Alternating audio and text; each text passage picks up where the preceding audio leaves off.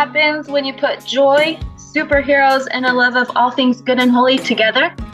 You get the Guardians of Virtue podcast, designed for saints who want to fight for the most precious of all gifts of our time, virtue. Join your host, Elisa Lindsay Johnson, that's me, as I discover everyday heroes who all have one thing in common, a desire to fight as guardians of virtue. For God, freedom, and our families, let's discover together what it really means to be a guardian of virtue.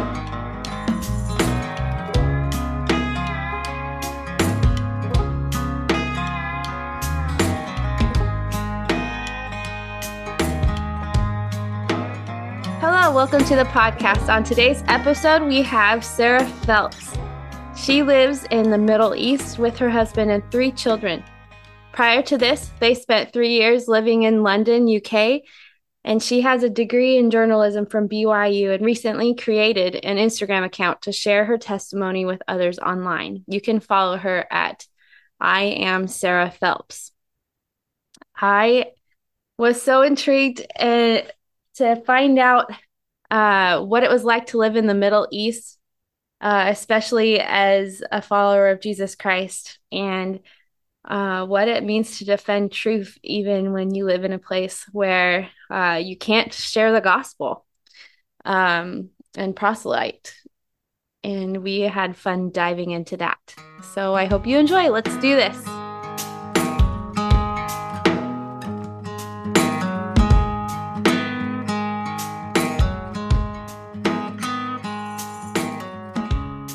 A couple months ago, as I was really considering how to start this podcast and like what to do with it and stuff, I really wanted to be able to connect with other women that were like me. There's, like you've posted on Instagram, there are so many members of the church online that are influencers that speak against the prophet or speak against certain aspects of the gospel. And so it was disheartening not seeing the opposite.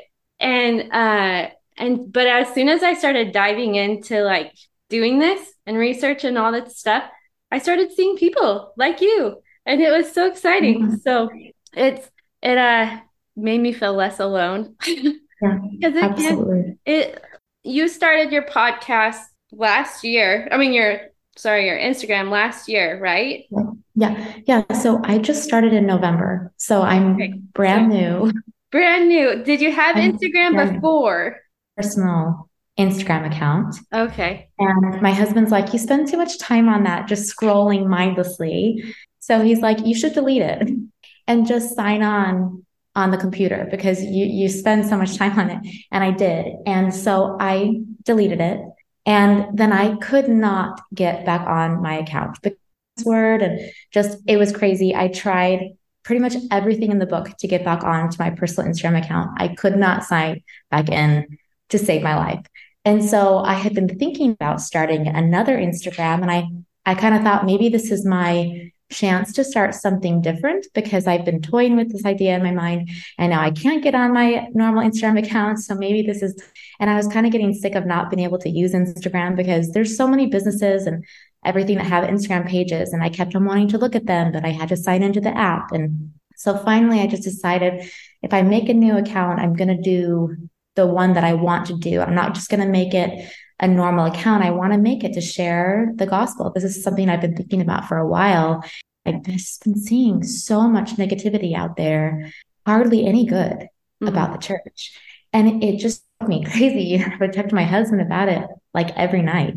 I'd be like, what is going on? I can hardly find anything positive out there. I'm starting to wonder if I'm like the crazy one here. But I don't think so. But this is just insane. And so I saw Becky Squire doing it, and she really inspired me. And I thought maybe I could do that. So that is the long, short story, I guess, of how I initially started my Instagram account. And yeah, this was like 2 months ago. So I'm learning. That's crazy. That's awesome. Yeah. It's fun to see how people are sharing the gospel. I've been sharing the gospel here or there on Instagram for years, just in little ways. And because I don't know, like it's a part of us, right? And so like to not would just feel like I wasn't sharing a part of myself. But Absolutely. so it's fun to see other people do the same thing, and you're doing it in such a way that's brave. Like it's brave and exciting, and you're not scared to share the truth. And that I feel like sometimes people are scared to do that. Oh yeah, for sure. Have I you mean, felt that way? yeah, I mean, there's a lot of, I think that the problem is that in this day and age, people get offended so easily. It just rubs them the wrong way. They will say the most horrible things about you, and it's scary to be on the other side and see it happening around you Yeah, and think, do I really want to put myself in that? yeah, Or is it just much easier to stay back and stay safe and stay hiding and stay in the background? Nobody can say anything mean to me if I don't say anything at all, right? right. And to be completely honest with you, there were a few people in particular that I was worried about when I started this account. Some people and I'll just say some people in my extended family. Mm, And I was made this account. I was not sharing at all. I wasn't doing anything. I just had this empty account. And I thought eventually I'll start sharing, but I was just absolutely terrified of what people would think. Didn't know, but people that I know. mhm, I'm like, what are they going to think of me? They're going to think I'm crazy and silly and stupid. And I still feel that way. But there was a few people in particular that I was worried about that would just show me no mercy. That's what I thought. I was like, they will just mock me to no end if they see what I'm doing. And I thought, well, I could just go on and block them maybe, but that sounds horrible to do that. And so I was mhm, just sitting and not making any progress, not posting anything at all. And this one morning, I was reading my scriptures and I had this really distinct impression in my mind that said, just do what you have to do. Just start sharing now. And to me, that was the kind of the okay from Heavenly Father that was like, look, if you want to block a few people and that's what it takes to get you to start sharing, then so be it. Do it. And I did. And it's not a long-term solution for me, but it's kind of an example to me of Heavenly Father being willing to meet you where you're at. Because I think he knew and I knew that I was in no place to just start sharing so boldly, knowing that some of these people that in my family that I know could see and what they would say to me. I just felt that one negative comment from them would have just shut me down right yeah, away. mhm, And so, and I still feel very vulnerable, but the idea eventually, like every day that I do this, I feel strength mhm, from Heavenly Father to keep going. And I'm feeling more brave and more confident in myself and getting to the point to where I feel like, I'm not going to be afraid of what they think of me anymore. And eventually, I'm not there yet, but I think soon, sooner than I imagined, I think I will get to the point where I can say, they can see this and this is just what I'm doing and this is who I am. This is what I'm sharing and this is what I believe. And if you want to say things, you can say things and that's okay. You just let it roll off your back and keep sharing. yeah, yeah, I agree. And so one of my questions is, when do you? I, I assume you've been a member of the church most of your life. Yes. Yeah. I was born in the church. Yeah. Okay, so we we all gain our testimonies at different times, and it's no different for members of the church. Um, we're converted when we're converted, and so when do you remember first recognizing that you had a testimony of Jesus Christ and His gospel? Yeah. So for me, the experience that comes to my mind is actually girls' camp. And it's ironic though, because I had the worst experience at girls' camp. I mean, some of the worst memories of my youth probably happened at girls' camp. But at the testimony meeting, I was probably, I don't know, how old are you when you go to girls' camp? It was my first year. So I Okay, was like, I 12. guess I was 12, right? Mhm. Yeah, 12. And I had had the worst week ever. But at that testimony meeting, I felt the Spirit strongly. I think it was one of the first times in my life that I felt the Spirit so strongly. And I got up and bore my testimony, which was really not characteristic of me at the time, especially. I was really shy. And I just remember still that burning and that pounding and that feeling in my heart and just feeling like, wow, if I can feel the Spirit in this camp when I've had the worst week ever, that means that there is something bigger here. Just what's happening at girls' camp. The fun we had or the fun we didn't have doesn't even matter. It's the gospel of Jesus Christ is bigger than what's just happening here. And it transcends all of that. The Spirit can still speak to your heart and confirm to you that something's true, even if your surroundings, or even if you're not even in the best place mentally, that the Spirit is strong enough and the gospel is strong enough to do those things. And so I think for me, that is the time that has really stuck out to me, as when my testimony first started. And really, I think in my youth is with that foundation that I still, even as an adult, I still lean on that, I think, going forward, and probably will for my whole life. So Cool. Yeah, I agree. That's kind of when that happened for me at seminary was the big turning point in learning about Joseph Smith. And it's interesting how formative those years are as a youth. And it makes me scared because I have youth now. Yeah. I have a 13-year-old and an 11-year-old that just Wow. started Young Women's. Yeah, making those years for them the good formative, learning the truth and being willing to, fight for it. It's something that I Yeah. want my children to have, just like, I did. And so Yeah, that, it can be daunting, to approach it with your kids, yeah, and to think, gosh, I don't want to say anything wrong. I don't want to make any mistakes. But you just hope, I think, you just hope and pray that the Spirit will speak to them in the ways that we felt it too. And yeah, they'll be able to develop their own testimonies. So, yeah. So you are in the Middle East right now. yeah. How long have you lived there for? So right now, we live in Qatar, and Okay. we've been in Qatar. And before we were in Qatar, we lived in London for a few years, and we also lived in Dubai for 3 years.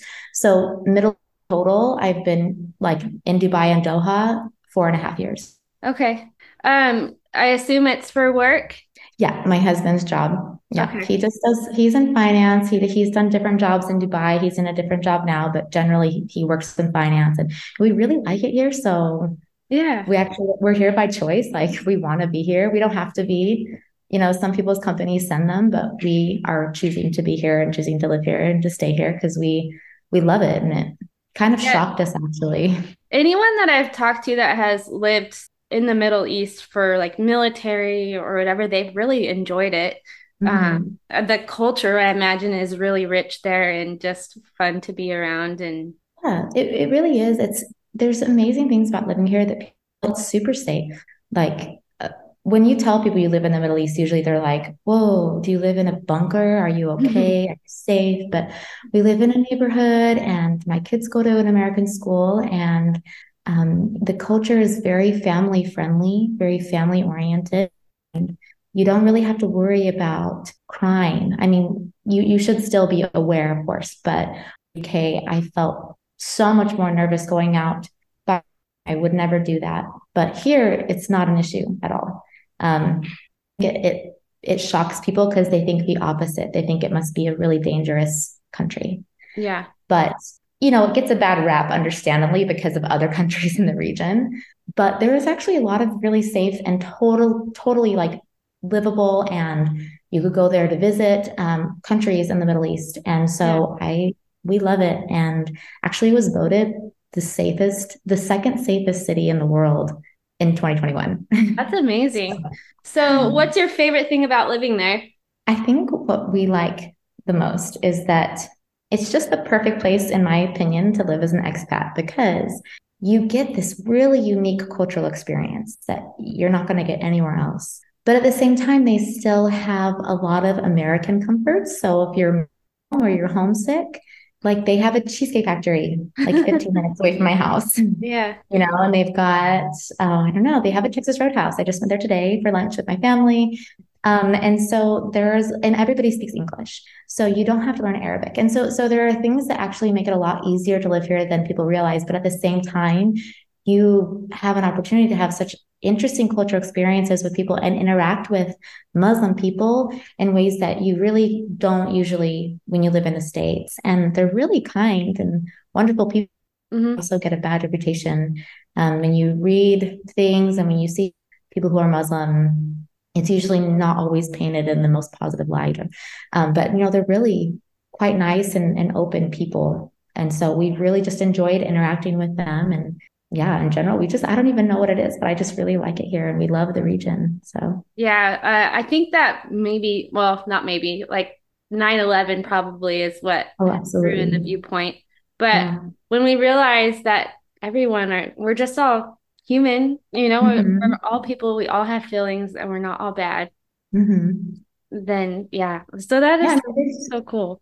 yeah. I mean, there's bad people in every religion and every, Yeah. there are extremist groups, but as a whole, generally speaking, like the Muslim people are very kind, good people. So So you mentioned that their Sabbath is on Friday. Was mhm. that a big shock, like a big change? It was initially, and I've gotten used to it now, but it's kind of hard to remember to like do all your grocery shopping on Thursday night, you know, and like I would be scrambling at Thursday night. I'm like, oh my gosh, I have to go to the store. I totally forgot tomorrow is the Sabbath day, and it's kind of weird on Saturday because you're used to having one more day of rest before you have to go back to Yeah. work to school. But all of a sudden Saturday night, it's like, oh, we got to get the kids to bed. They've got school in the morning, and so there's definitely a weird shift. And on Sunday, that's the start of our work week. I Okay. try to talk to my family in the States. And I'm like, where are you? Why are you answering my phone calls? And my mom's like, I'm in church right now. And you totally you just forget, Yeah. you totally forget. So I get used to it, but it definitely was an adjustment in the beginning. What does church look like for you guys there? Do you have a branch, a ward?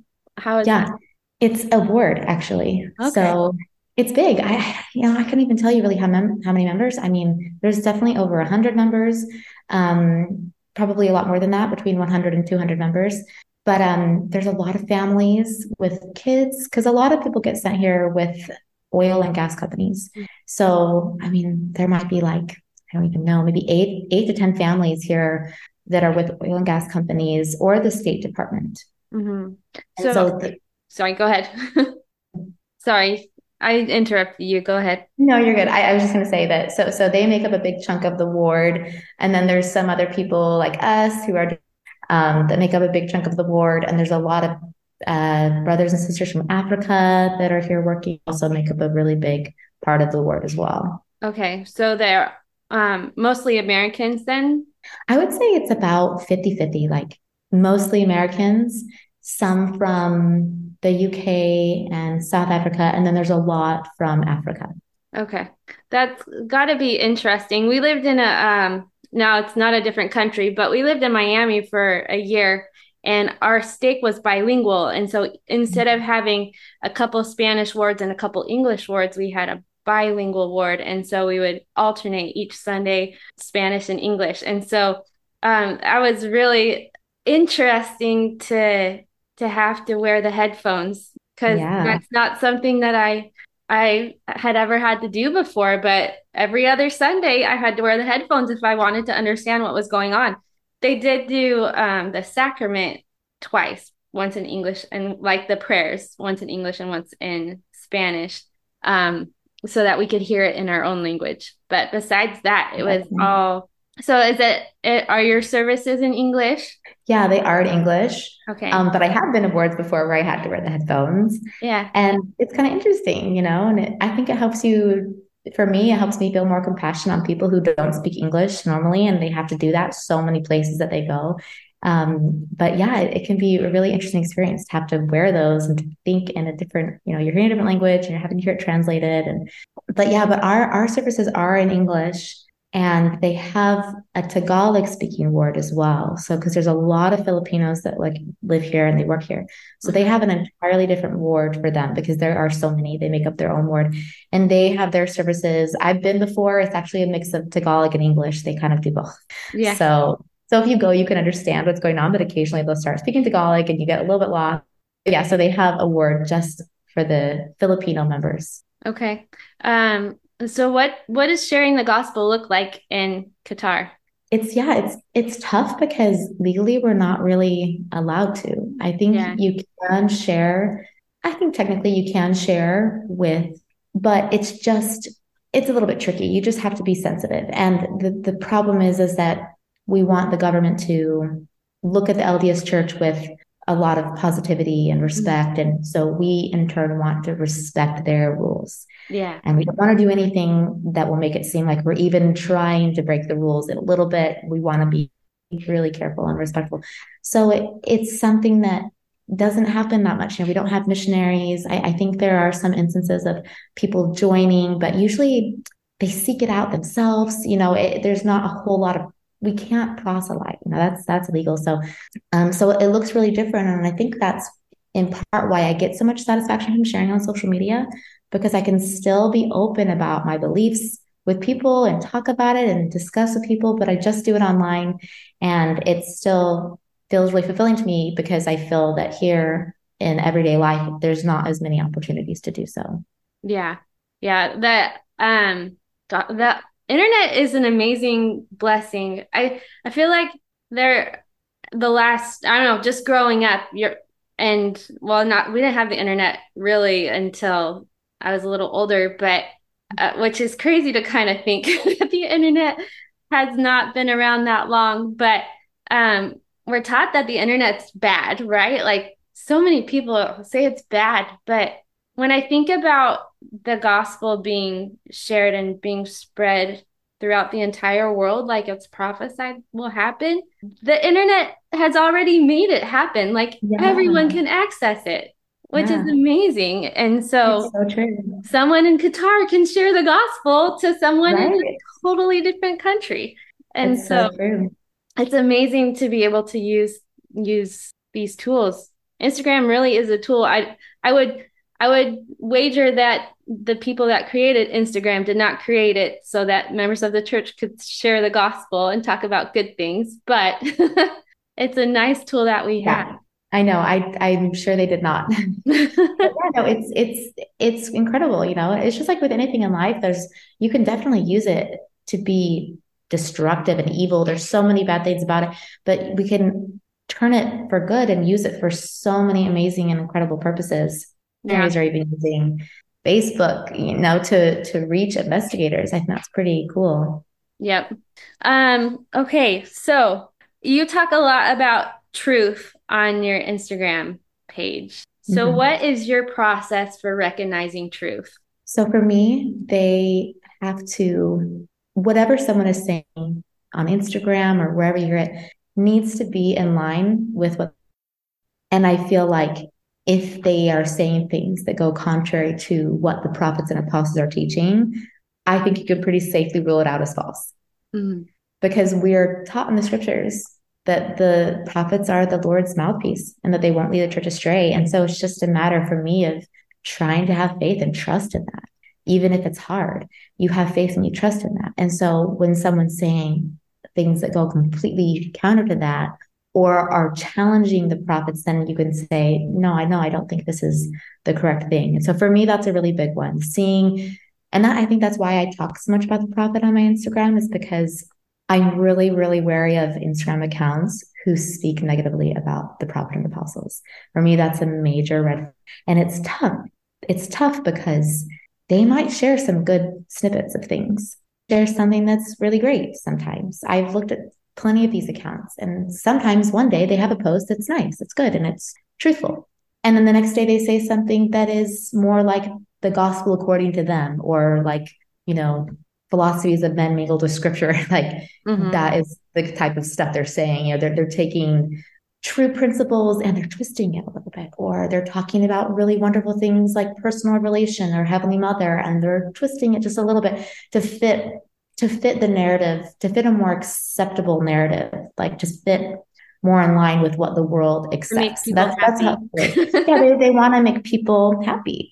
And so it's like, let's take the gospel and let's take these truths and let's twist them and distort them just enough to where it's more acceptable to the world, but then it's not true anymore.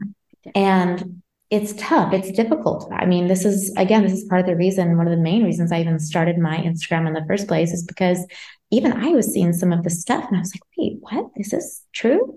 And then you see they've got like 200,000 followers or something. And you're like, whoa, wait a second. What is going on here? Like, is this right? And all these people in the comments are like, thank you. You saved me. This is amazing. And I'm like, but this is not true. Yeah. I think this is false. Yeah. So Uh, oh man, I had a thought. I forgot it. Oh, Uh, you're good. maybe it'll come back to me. Oh, you're good. No, yeah, I mean, I guess I keep going with what we were talking about, but so for me, I had to step back, and I think it's really important for people to do this as well. I think if you want to be able to discern truth, you have to get rid of some of these influences in your life that are clouding your judgment. And so I made this decision that I was like, I'm just going to unfollow anybody that says anything, even remotely against the church or the prophet or something. I'm unfollowing them immediately. And maybe people think that's closed-minded or judgmental. I don't know. But I just decided, no, I'm not going to risk my testimony on that. Mm. So my testimony, my spirituality is more important to me. And so I get to decide who I follow and what influences I'm listening to. And if they say something that doesn't sit well with me, even if it's subtle, then I'm going to unfollow this person right away. And I did that. And it's amazing how much more clearly you can see when you just get rid of those negative influences and you just get rid of them. Yeah. Things become it becomes easier to discern Yeah. when you're not being bombarded with things constantly. Well, I was yesterday I was reading, or today, I don't know, I was listening to a talk by Elder Razban, and he said that Satan is a subtle snake sneaking into our minds and hearts when we have let our guard down, faced a disappointment, or lost hope. He entices us with flattery, a promise of ease, comfort, or temporary high when we are low. He justifies pride, unkindness, dishonesty, discontent, and immorality, and in time we can be past feeling. The spirit can leave us, and thus the devil cheateth their souls and leadeth them away carefully down to hell. So when you're being so careful about following people because of just the little tiny bits of things they're twisting, bits of truth they're twisting, I think that's the only way you can stay awake and to make sure he doesn't trick you when you are feeling low, or when you are, or when you want life to be easier, or, be Yeah. justified for what you're doing. And so I think that's fantastic that that's what you're doing. And that's a tool that you're doing to recognize truth. Like, that's awesome. And Put my then, pause for a second. Oh, there we go. yeah, my internet, I'm so sorry. My internet has kind of been It might be mine in too. and Like out. maybe it's mine. I don't know. So, but yeah, and when I was thinking about that, the thought that I thought before came and then it went Oh, again. good. So Oh, maybe now I'm it's not supposed fine. to say it. Maybe I'm not supposed to say it. No worries. That's okay. That Oh, happens to me all the time. oh my But God. I love that quote that you just gave by Elder Resban because it just really just hits right at the core of what's really going on. And I think people don't really take it seriously. And they think that it's not that big of a deal. And they start following these influencers who are saying these things. And they think, oh, that sounds nice. I think that I like that. It's a way where I can kind of have one foot in the gospel and one foot in the world. This is great. It's like the best of both worlds. But the only problem is that it doesn't really work that way. Like the views of the world, they just don't jive with the gospel. They're different. And people try to make them work, but it just if you try to make it work, I think then you're getting into dangerous territory because you're going to have to twist something and something's going to have to give somewhere. Yeah, I have the thought. Good.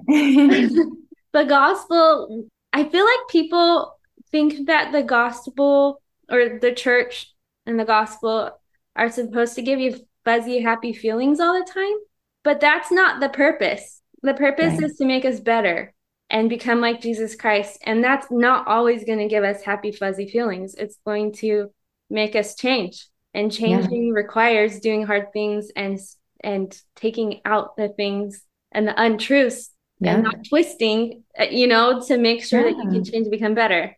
And Yeah. so, It's so true, It's like I don't know if you've ever listened to Sit Down with Sky and Preston. mhm, I think they're like amazing. yeah, But they said something once about love and what love really is, because love's a really big word right now. Love is great. Of course, we believe in love.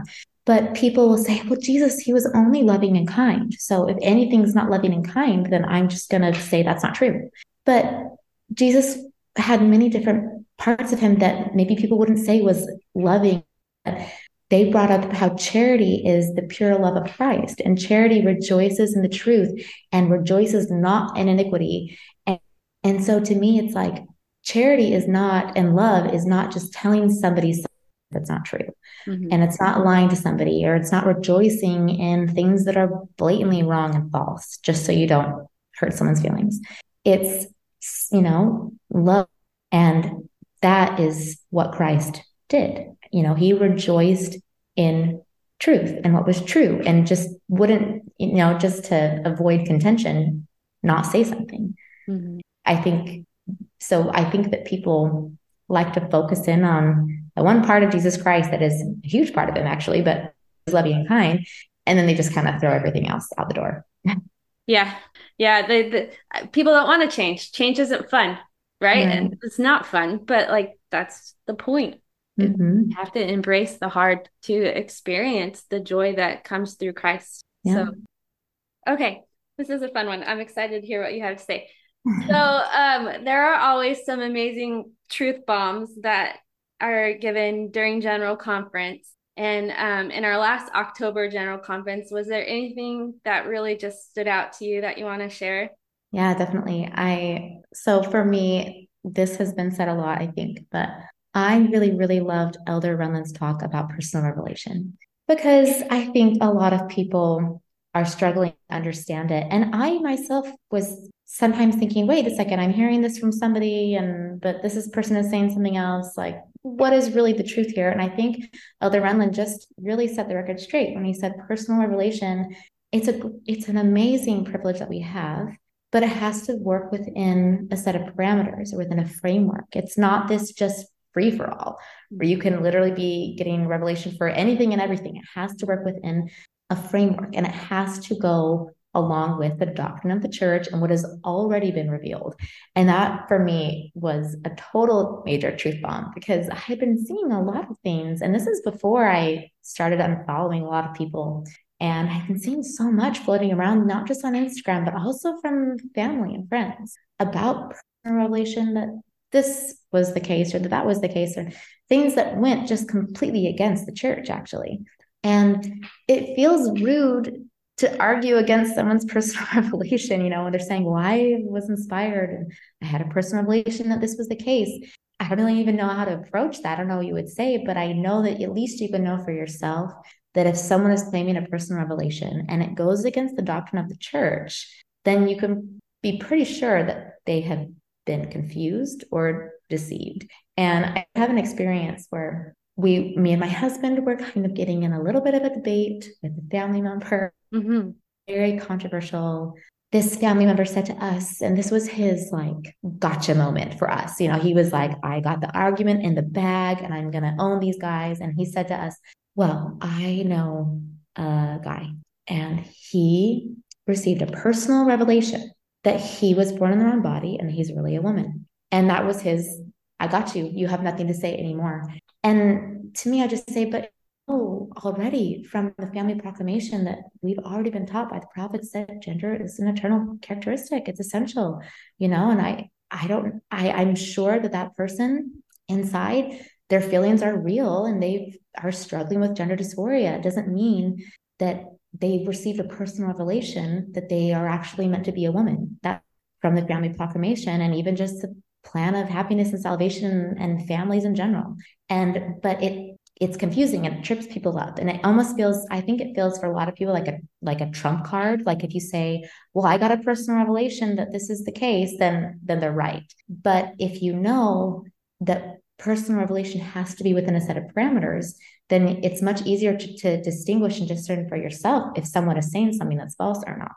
Yeah, I think people forget that we have the Holy Ghost, but we also have the evil deceivers, right? Like we have Satan and we have a third of the host of heaven that followed him, that are working for him, that can deceive us as well, because they're spirits just like the Holy Ghost is. And I think that people forget that when they say, I received this personal revelation. Chances are, if it's something against the church, it might not be Satan or his minions, but it could just be that that's what you want. And so that's what you thought, perceived it as a personal revelation, or it could be Satan really trying to get you to, think that's right.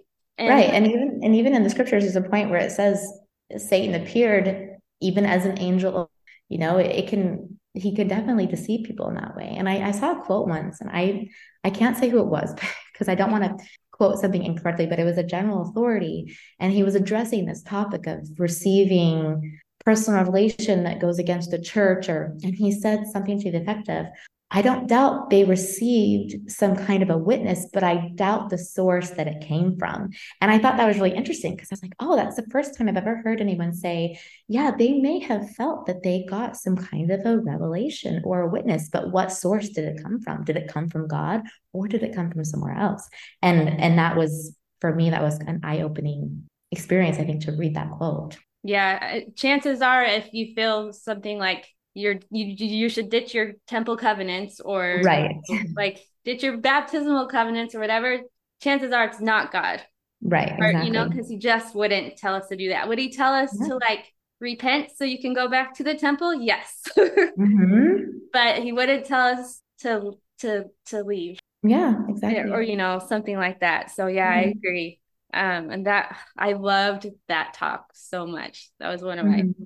favorite talks from conference. It's really Exactly. hard to choose a favorite from conference, Yeah, but no. that There's was some good ones. so okay.